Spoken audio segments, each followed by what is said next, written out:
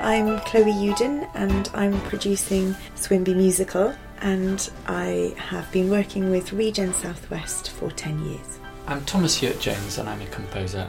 I'm Matt Harvey, I'm a poet and now I'm a lyricist because I've worked already with Thomas Hewitt-Jones. We did the crowdfunding for the project through Kickstarter, and we were delighted that we reached our target with a little bit of space to spare, which was also a relief.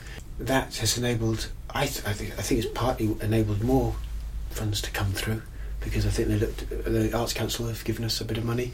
I think they looked across and said, well, clearly there's enough of an interest and an appetite, I guess. And so we got £10,500 through the Kickstarter. We have 132 backers that come from 5 different countries. Lots of backers from the southwest and from the Totnes area as well. Yeah, I bet they all have the same star sign. We changed the name, which was originally, the working title was Transition Town the Musical. That got a kind of mixed response. I think a lot of people within Transition found it funny and were quite pleased that it was being noticed and responded to in this interesting, unexpected, arty way. And at the same time, we had a lot of blank looks. We had a lot of what, why, and I found myself explaining it, and people go, "Oh right, yeah, yeah." The actual acronym SWINBY was something that you, Rob, introduced us to. I think you coined the phrase as part of a local campaign, and I have to admit, when you first mentioned it, I thought, yeah, SWINBY, but it grew on me.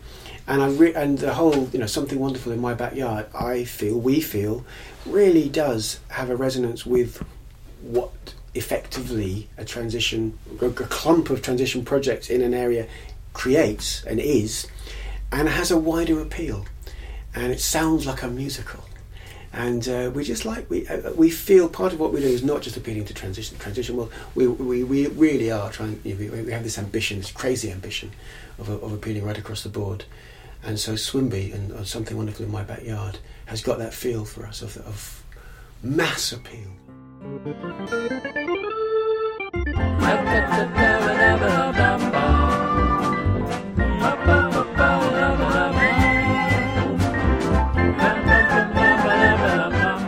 I think you have to be ambitious, and that's what I hope that people will see or hear when they encounter this musical. And I think it accurately reflects the work that Transition is doing.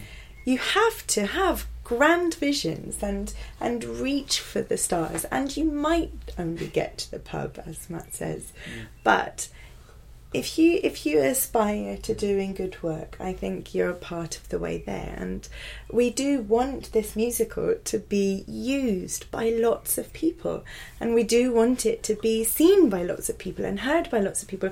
I would like to see it in the West End, and it would be great if it went around the world. And we've got to have that as our horizon, rather than we're just going to do something good but small.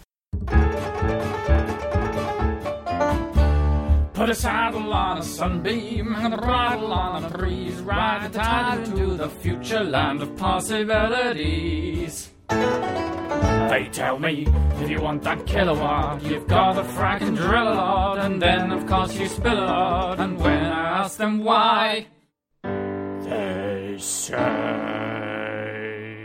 don't let them tell you otherwise. Those greenies tell the packer lies. When will you people realise it's all just pie in the sky? Slap my thigh, pie. I mean, how many people get to write a musical about transition? It's awesome. It's fantastic. It is. Thank you. I really like that. Really what Chloe said. That was wonderful. That was wonderful. I am talking to people in transition in Exeter, in Totnes, in London, in Bristol, and little nuggets come my way about the kinds of projects and people's relationships to the projects, and the kinds of difficulties that they have, the kinds of things that really do set them back, and the kind of things that really do get them sort of blood flowing and adrenaline going. And I'm kind of getting stuff out of that I'm feeling is the right story. Meanwhile, songs are suggesting themselves from Thomas's music. So I get these extracts and I suddenly realize, yes, Oh yes, we have a Get a Life song. And it's a Get a Life. I wouldn't have thought of a Get a Life song, but it's suggested by he numbers all his pieces. So it's suggested by T27.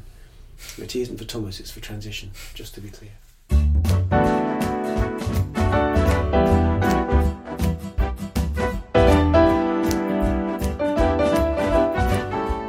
We're really finding it very rewarding hearing from our backers about their experiences, hearing about their hopes for the project, and being in communication with them.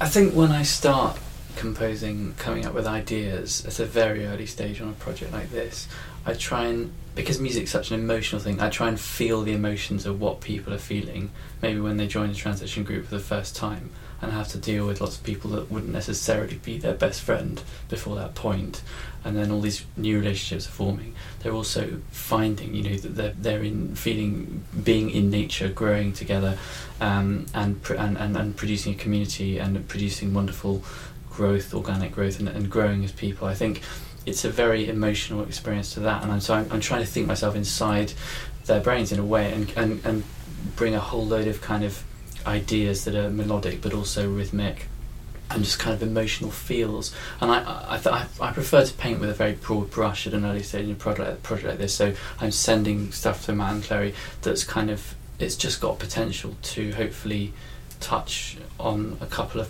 plot points, and Matt sort of weaves them together at this stage when he's writing the story, and then later on we kind of really collaborate closely on creating songs, don't we? Yeah. Having worked in the sustainable energy space for 10 years now, I really have noticed how a logical relationship with energy gets you so far, and a logical discussion around some of the issues that our culture faces and our societies face get you to a certain point. But we are emotional beings, and I think it's incredibly important for us to engage with the challenges that we're facing on an emotional level. And I think that through an emotional connection with the subject matter, you can provide meaning and momentum and incentive for further involvement.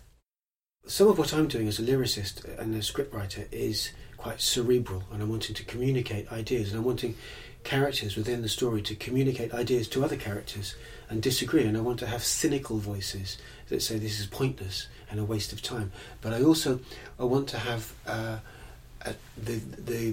I want to articulate within it a kind of doom and gloom dystopian view of our future that some people have, that's anxiety provoking. But I want to be able to do it in a way that's actually really enjoyable, that everyone wants to tap along to this dystopian doom and gloom song, and at the same time it's kind of believing that these characters would actually hold that view or entertain it, as well as being moved by each other to say yes, but in the meantime we want to make something wonderful right here, because why not?